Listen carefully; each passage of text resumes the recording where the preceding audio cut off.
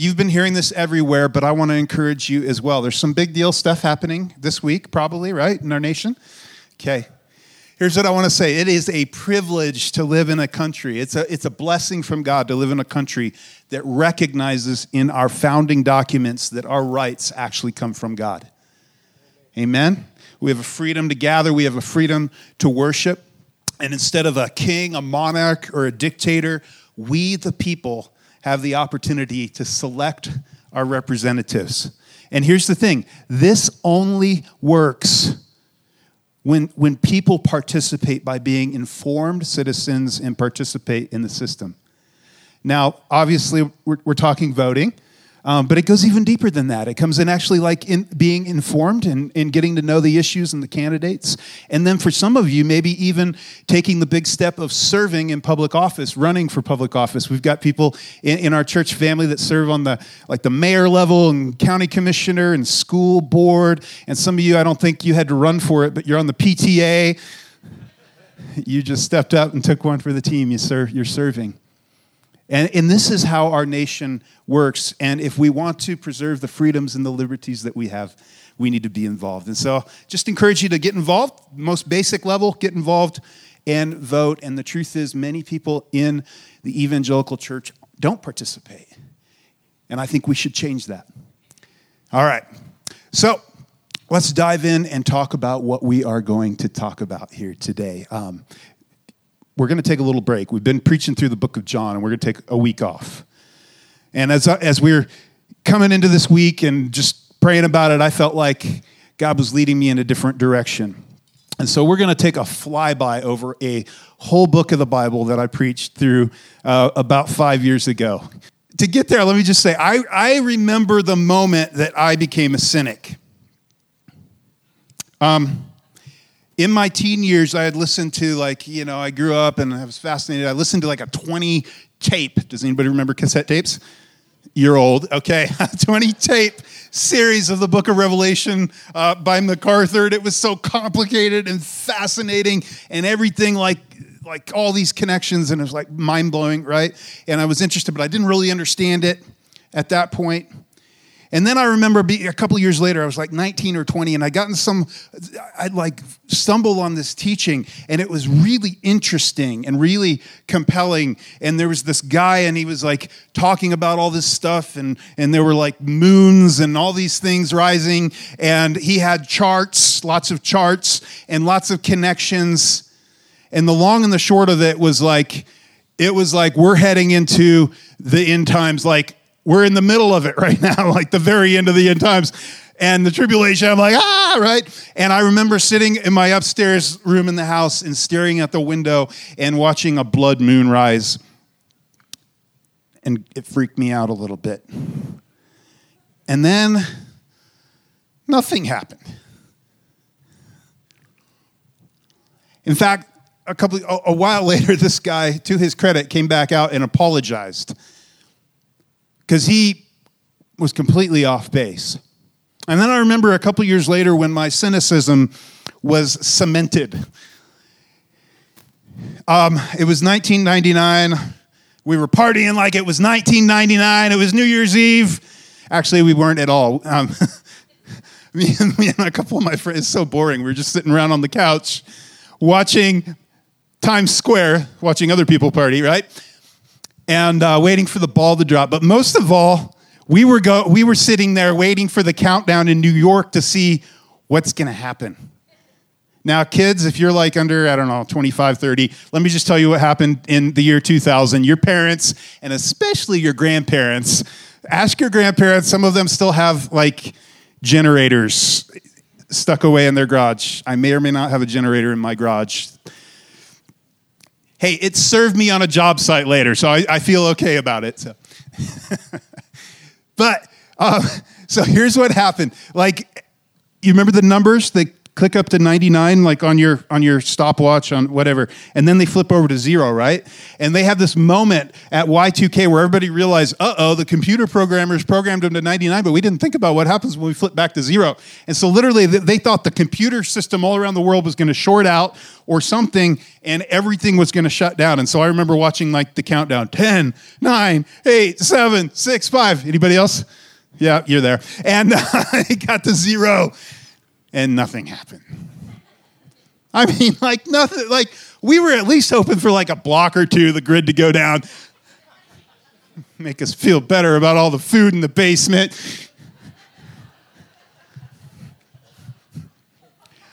Nothing happened. And that's when I became a cynic, more and more. And so the joke, like, where my kind of mind was, all right, I know Jesus is going to come back someday, but all this like end time stuff, all this stuff, I don't know.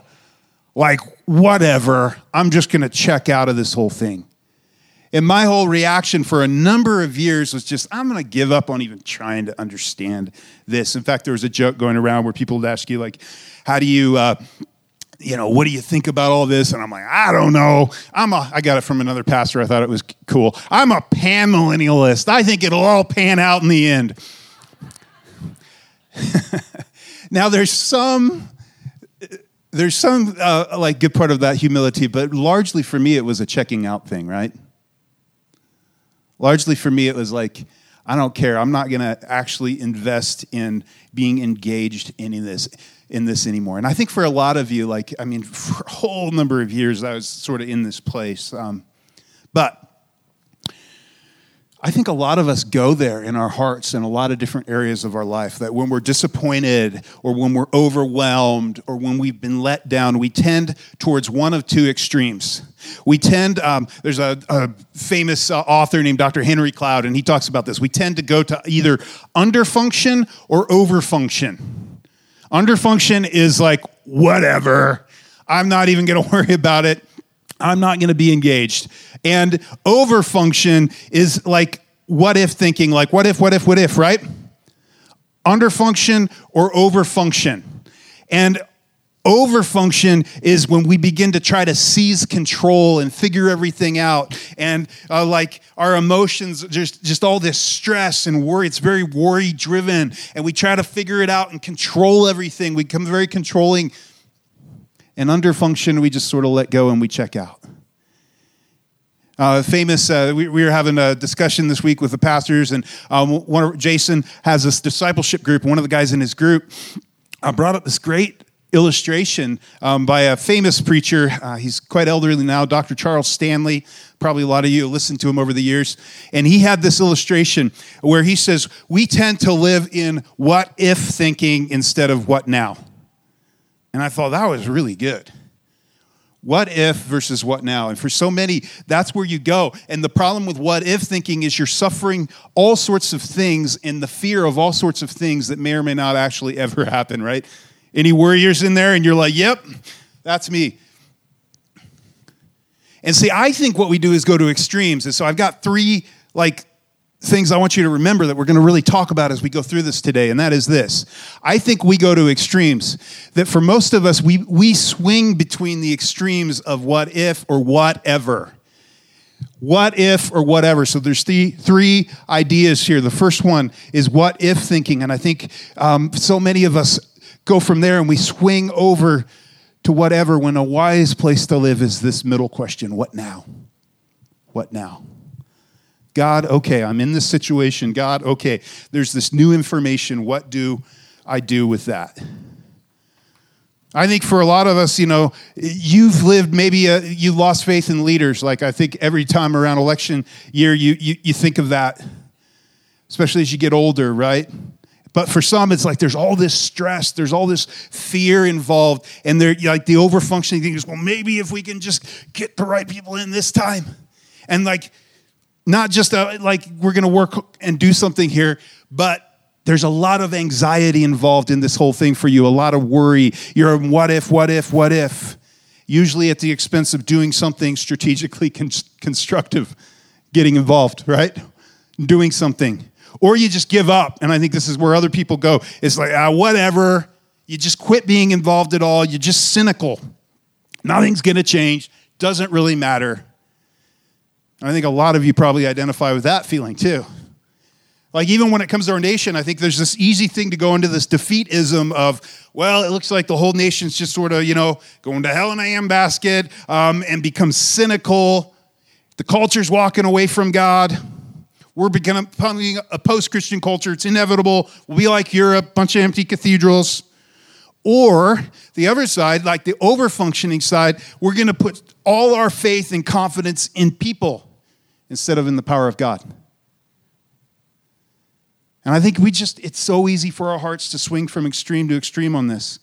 When it comes to our personal faith, when it comes to our engagement with God, I think it's so easy for us because maybe we've prayed a prayer, we've prayed for a season or for a long time, and God did not answer in the way we hoped he would answer.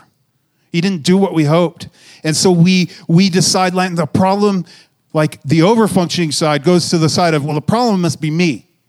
Like if I could just work up more faith, like if I could just pray more and pray better and all these things, I'll get God to do what I want him to do. And there's all this like stress that gets wound up in it.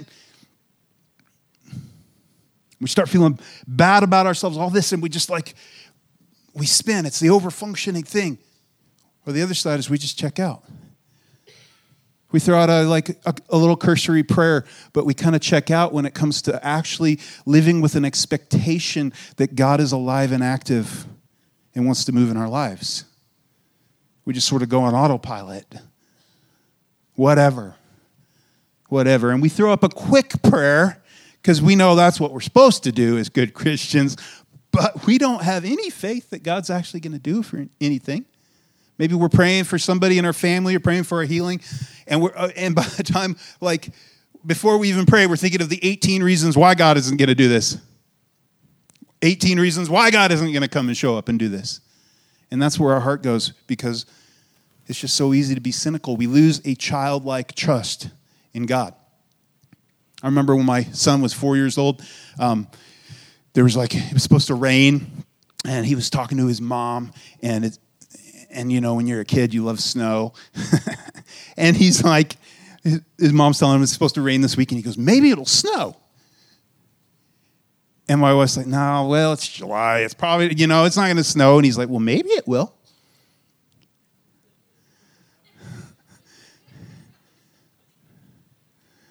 I was like, well, it's Colorado. I guess anything could happen, right? But there's that childlike sense of faith, and I remember how that just impacted my wife of his childlike faith. And then that night it snowed. Not here in Antarctica, but gotcha. But the point is his faith, his childlike faith, and we lose that because we just get jaded. And we either swing to this side of trying to control and manipulate and just a stress-driven reaction, all this worry, or we go over to the side of just checking out who cares?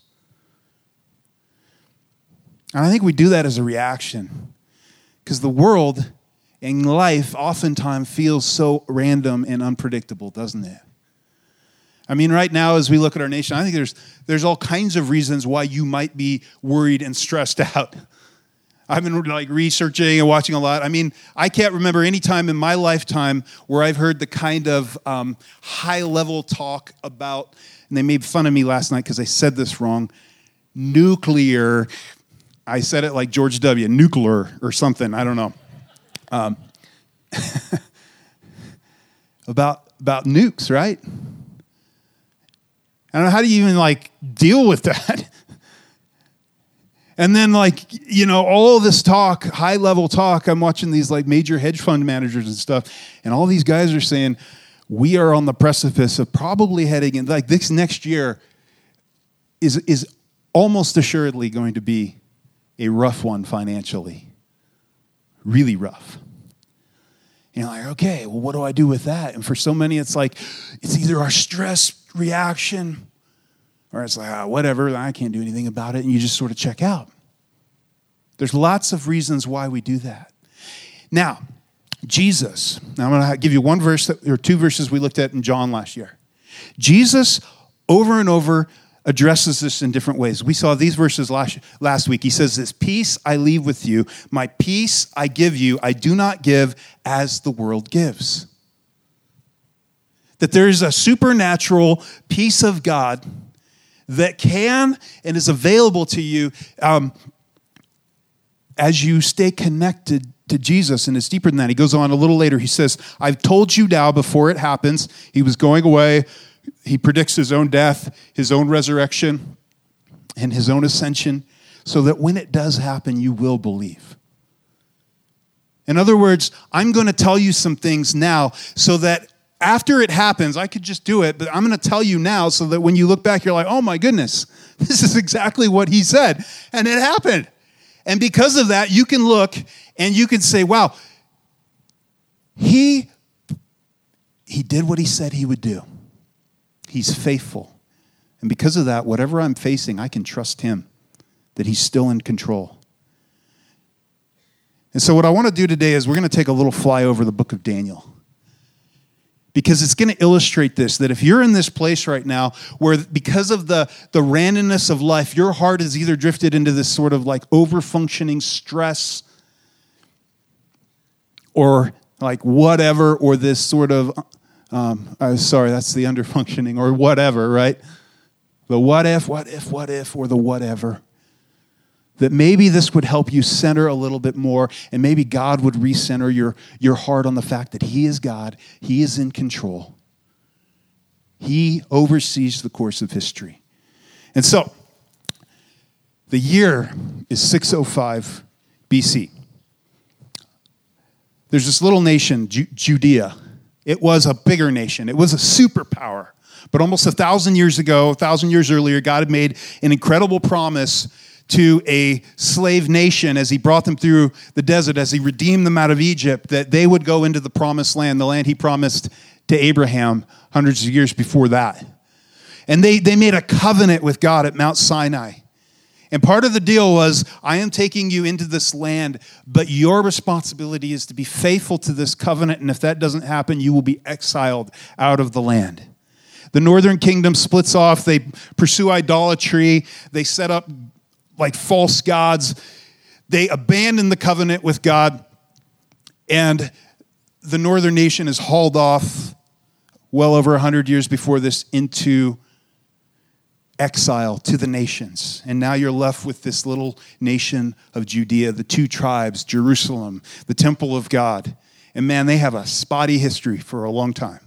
Like a good king comes along, because good leaders are very important. A good king comes along and leads the nation back to following God, and they thrive for a little bit, and then a bad king comes along and leads them into idolatry. And before you know it, at the end of this cycle, they have descended so far into idolatry that they are even sacrificing their own children to the idol demon god Molech.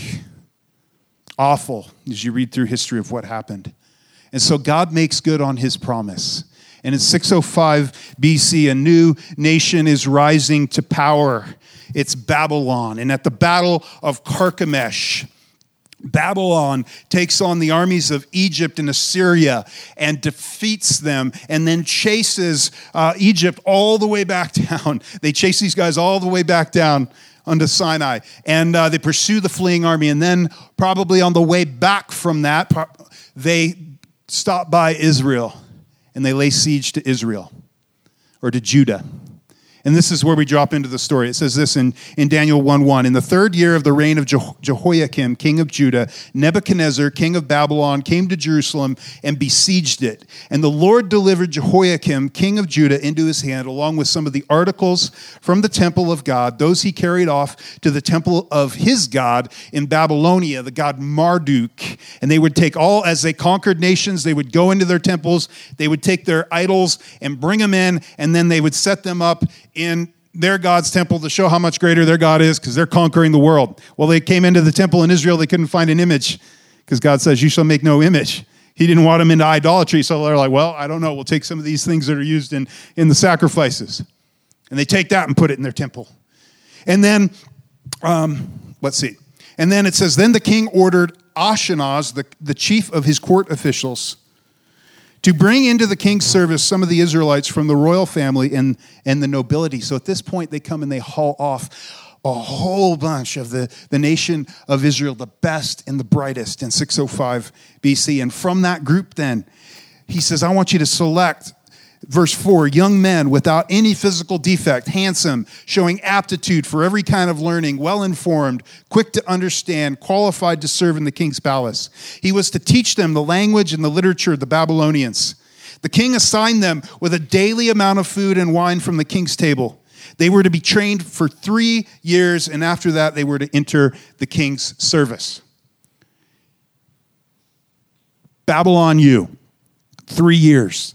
They would be taught all things that were just so foreign to them and abhorrent to them. So as they worshiped the one true God, many of these young men, they would be brought in and they'd be taught spells and omens and how to, like astrology and all this Babylonian learning and language and culture and all this. They were trying to take the best and the brightest and make them into good Babylonian citizens.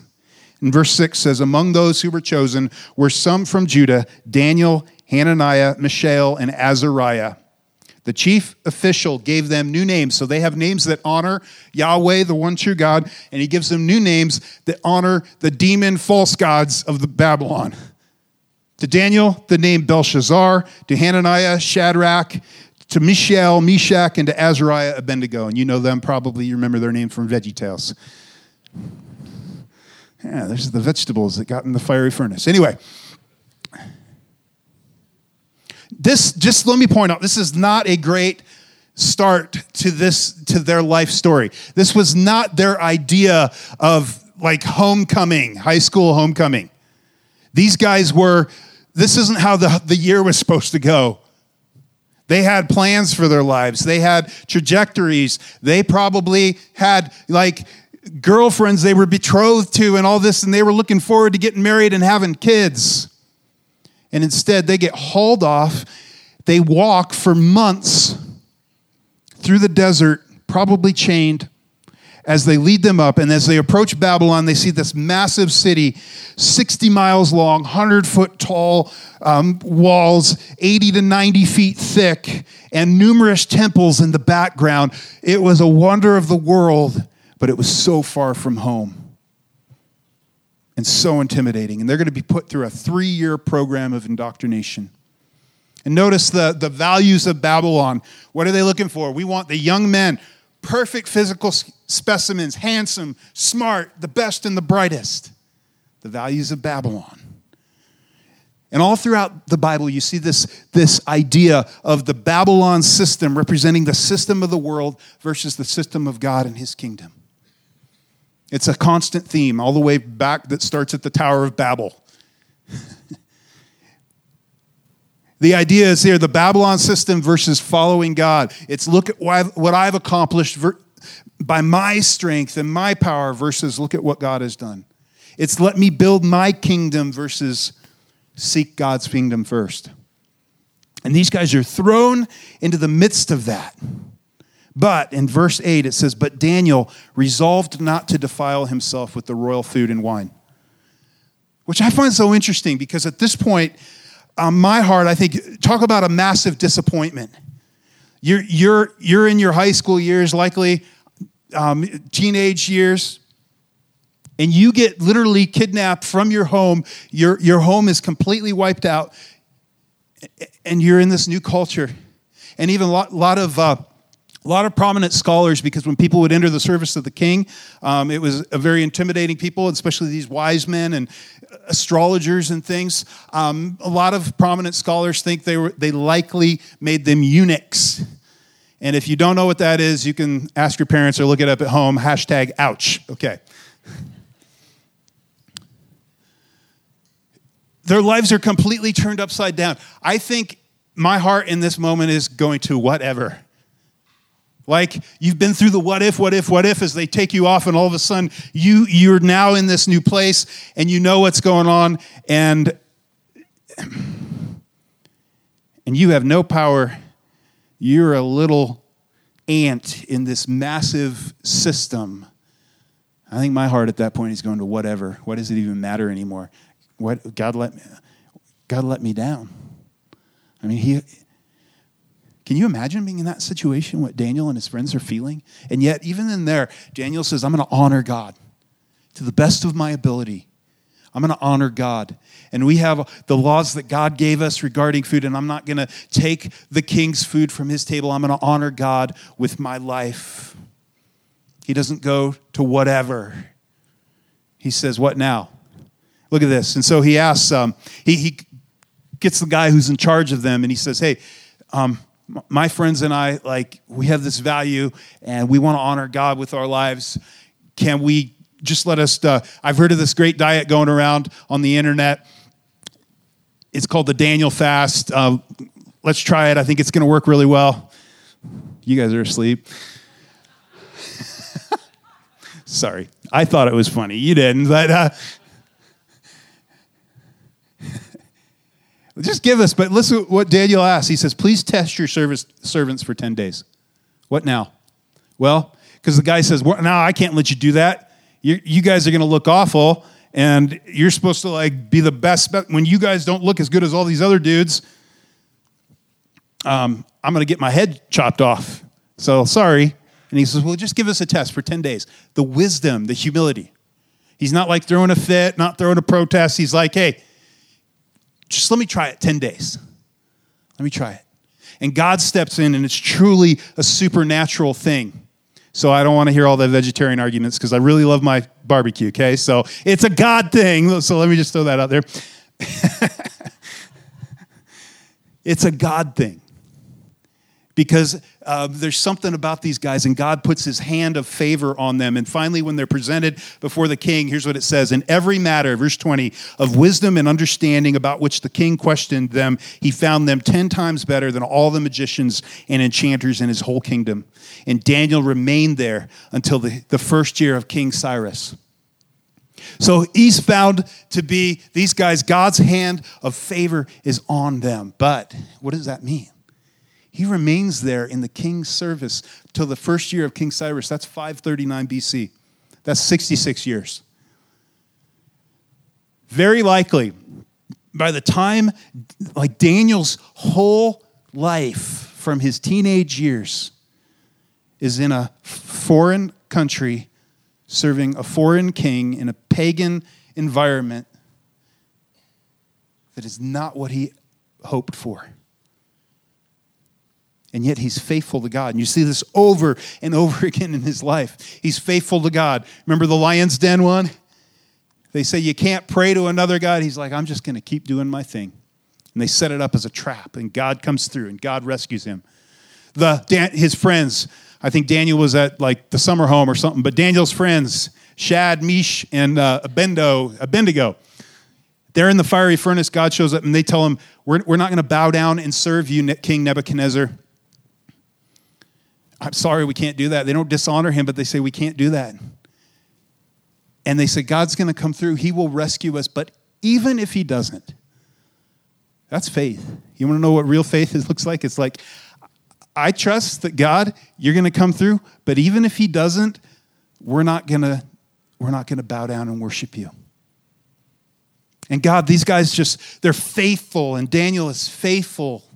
And a little later, he begins to see, and God begins to open the bigger purpose up to him of his bigger purposes in life, because God's going to use him in an incredible way when it comes to prophecy and understanding God's hand, God's sovereign hand throughout history. And so a little while later, as Daniel's in this process of training, the king has a crazy dream. He ate a lot of really bad pizza the night before, and a lot of Italian sausage and stuff. It's not in the Bible. I'm making that up, but anyway. But he has pizza the night before or whatever, and he has a crazy dream that night. But it's not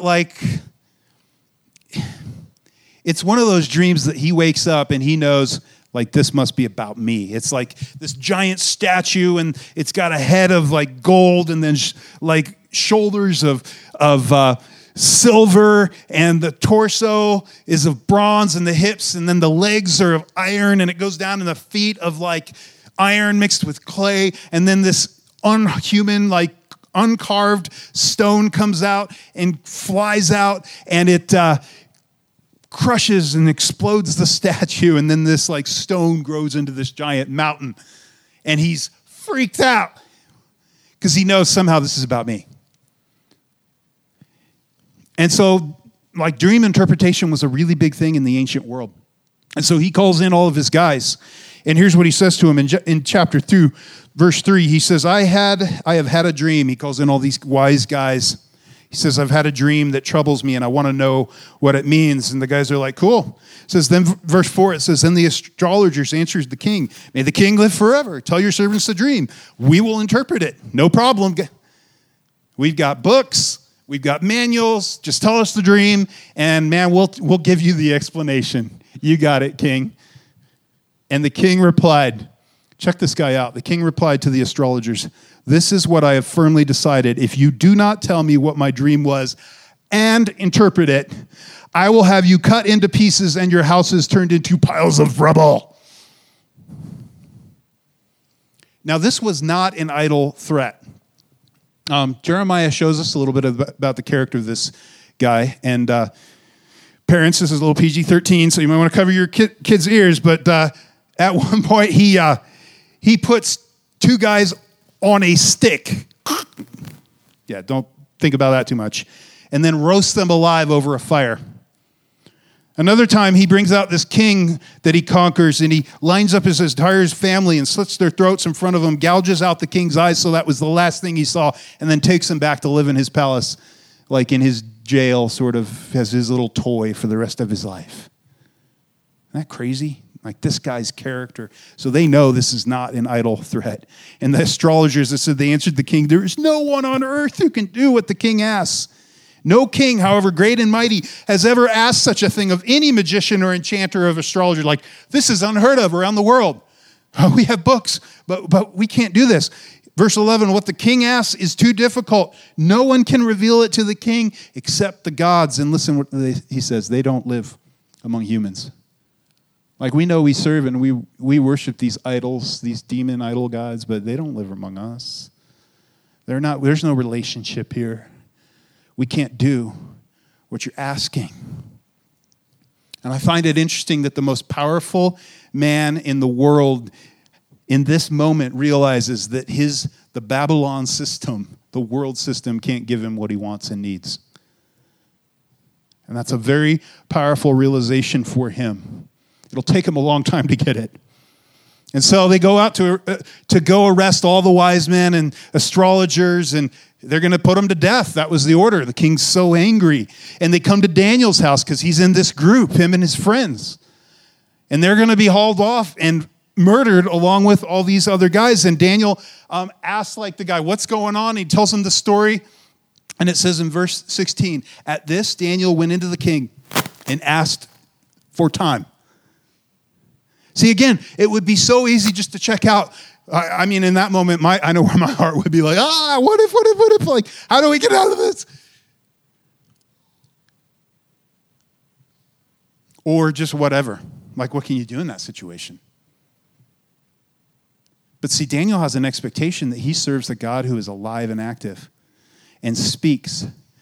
And he knows, I just need a little bit of time so I can seek my God. Look what he does. He goes in and he says, what now? And the what now for him was to go in and say, just give it, King, you want your dream interpreted, right?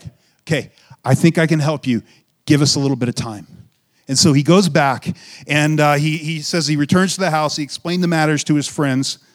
Verse 18, he urged them to plead for mercy from the God of heaven concerning this mystery, so that he and his friends might not be executed with the rest of the wise men of Babylon.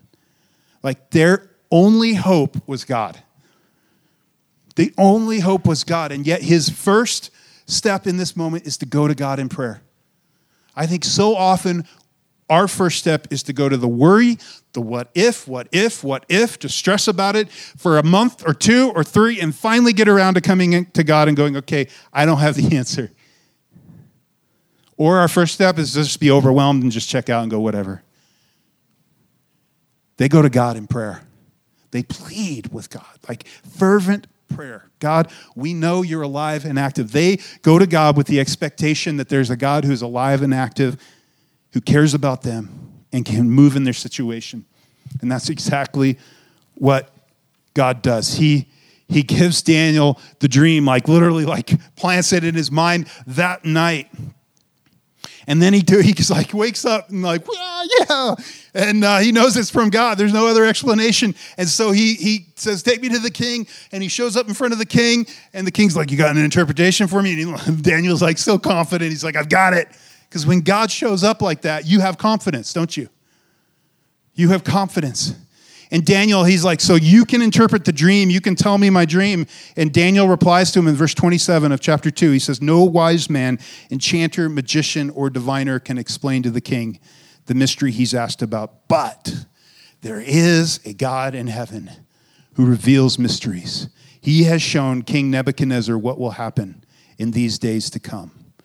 And he goes on to describe exactly what the king saw in his dream. And the king's jaw hits the floor. But God doesn't just show him the dream, he gives him the interpretation.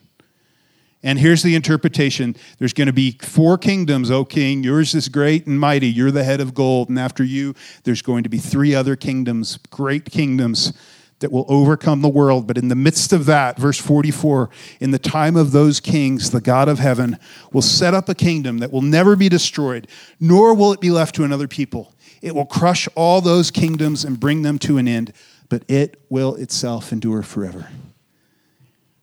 There's going to be kingdoms that rise and kingdoms that fall, but God wins. That's the heart of the interpretation. And many years later, Daniel has had this experience, and many years later, God actually gives him another profound dream with many more details. It comes in chapter 7, and as Daniel's asleep, he sees this vision of these crazy beasts. And he sees a lion kind of beast and like a leopard kind of beast, all these crazy beasts, and a bear, right? And it represents these different kingdoms. And then finally he sees this crazy beast that he can barely, ferocious, freaky thing. Anybody have some dreams like that? Some of you are so funny. You're like, my wife, she remembers her dreams almost every day, and she'll tell me. And I'm like, a couple times a year, I remember a freaky one. And it's always so interesting. Some of you have crazy dreams all the time. But Daniel has this one, and he knows this is from God, and it's really disturbing. And so in his dream, he actually walks up to an angelic being and asks him, like, what does this all mean? Because there's this crazy 4th beast, and it's got 10 horns and a little horn and speaking boastful things. And then in the midst of that, the heavenly court takes its seat, and this angelic figure in the dream tells him what it means. It says, and I'm going to skip to verse 17. He says, the 4 great beasts are the 4 kings that will rise from the earth. But the holy people of the Most High will receive the kingdom and will possess it forever. Yes, forever and ever. Amen. In other words, kingdoms will rise and kingdoms will fall.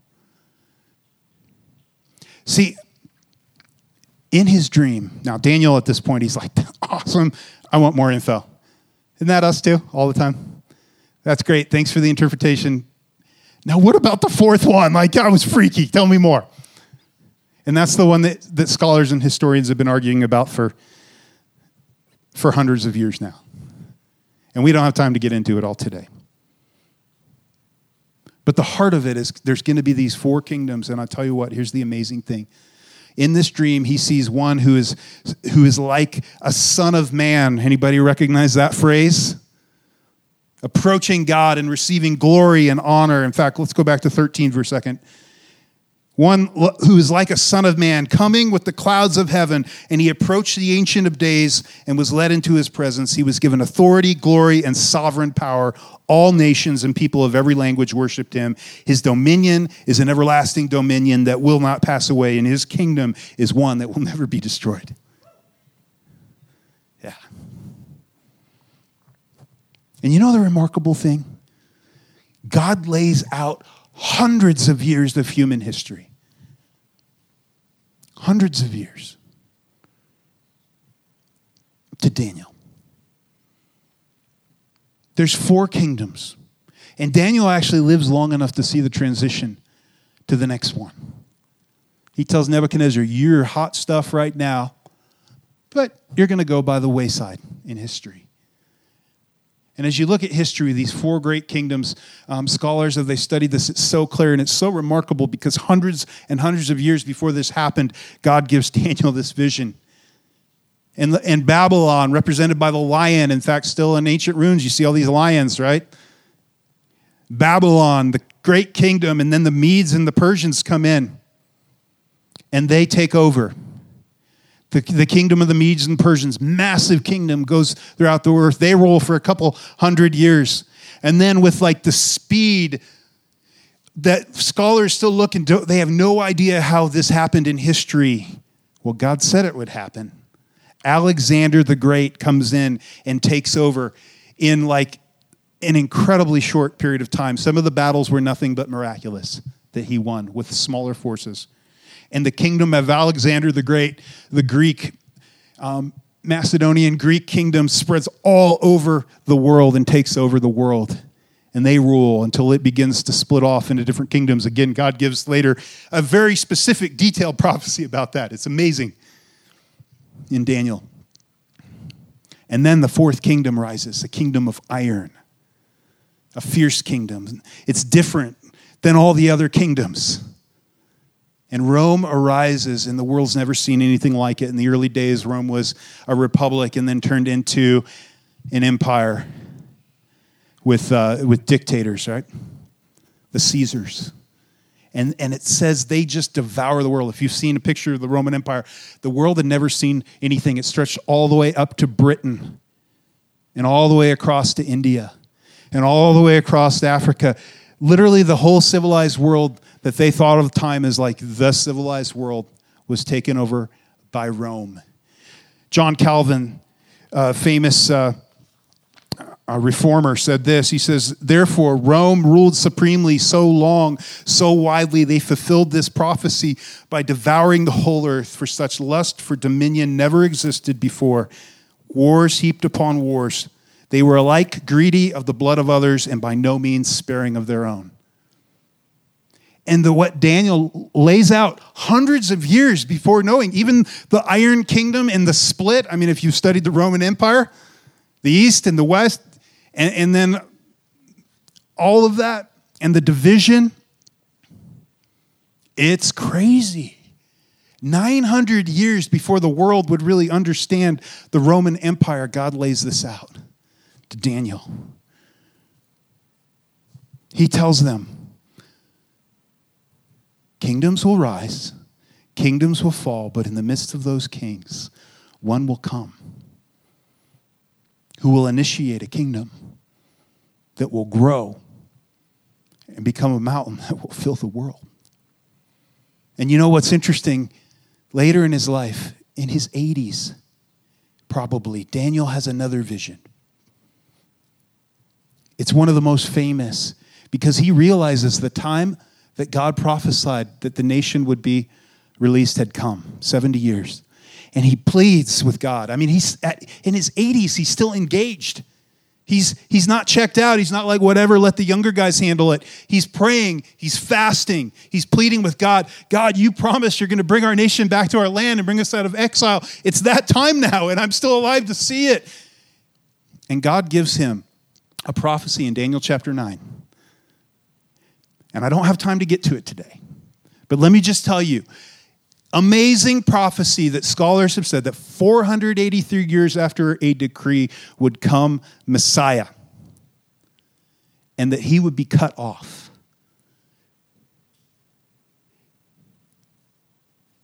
They didn't understand it. But they were expecting it. The expectation of Messiah around the time of Jesus. Guess what? Guess when the 483 years comes to? Exactly to the time of Jesus. In fact, some scholars calculate it like exactly when Jesus rides in on the donkey, the triumphal entry. It's amazing. I've done the spreadsheet. It's nerdy, and it's amazing.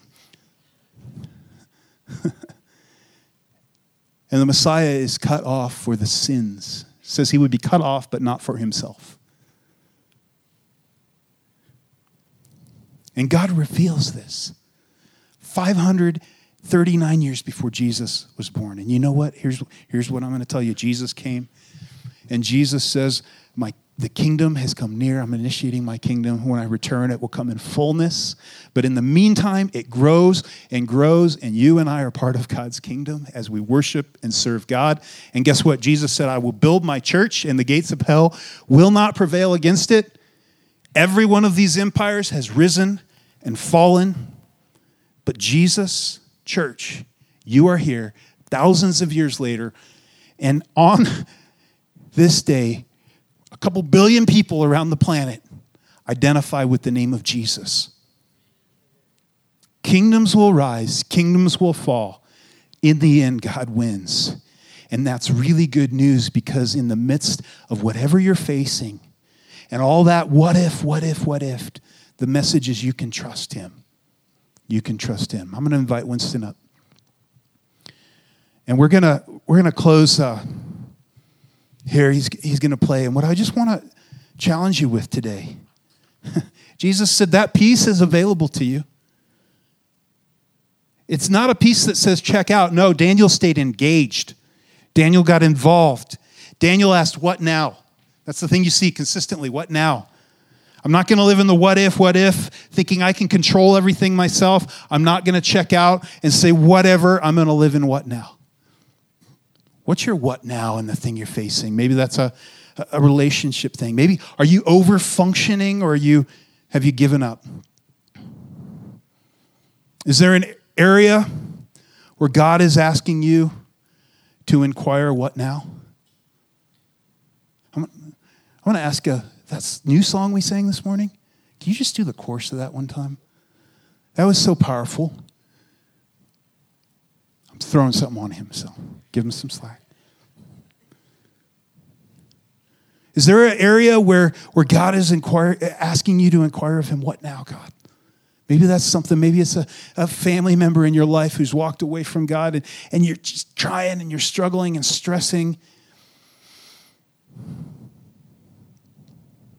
Or somebody that's estranged out of your life right now, and you just need to ask, what now, God? I want to give this over to you. I want to experience your peace, but I don't want to just check out. Maybe you got a relationship in your life, you're just so worried. Maybe it's for you, it's like all the stress of things on a national level, and it's more than just being active and involved, like you're obsessive about it. You need to give it over to God. You need to say, okay, what can I actually do right now that makes a difference, God? How would you have me move? How would you have me give this over to you? I want to experience your peace, the peace that surpasses all understanding. Would you stand? You know, maybe some of you've got a relationship in your life where you're trying to control everything, and it's causing you incredible stress. Maybe for you, the what now is giving that over to God and just saying, okay, I'm going to just pray. I'm not going to give up. Maybe some of you, there's a situation in your life. You're asking God to move in this situation, and you need him to. But your temptation is to check out and go, whatever. I've asked. Maybe God wants you to pursue prayer again. As we sing this song, I'm going to just invite you, just this chorus a couple of times, to take whatever that is to him. Ask him what now. Lord, and I just lift up my friends here. I know there's in a room this size, there's many that just have that tension inside right now. They really need a touch from you. They need to give that over to you. And just say, God, you have been sovereign and control of nations. As we look back at that, what we know is you are in control. And so, Lord, we're not going to check out and go into whatever. We're going to engage. We're going to pray. We're going to seek you earnestly. We're going to ask how you want us to walk through this life for the sake of your kingdom and the good of those around us, Lord. But we're not going to take it all upon ourselves. We're going to trust you. Lord, we love you. Pray these things in your name, the name of Jesus. Amen.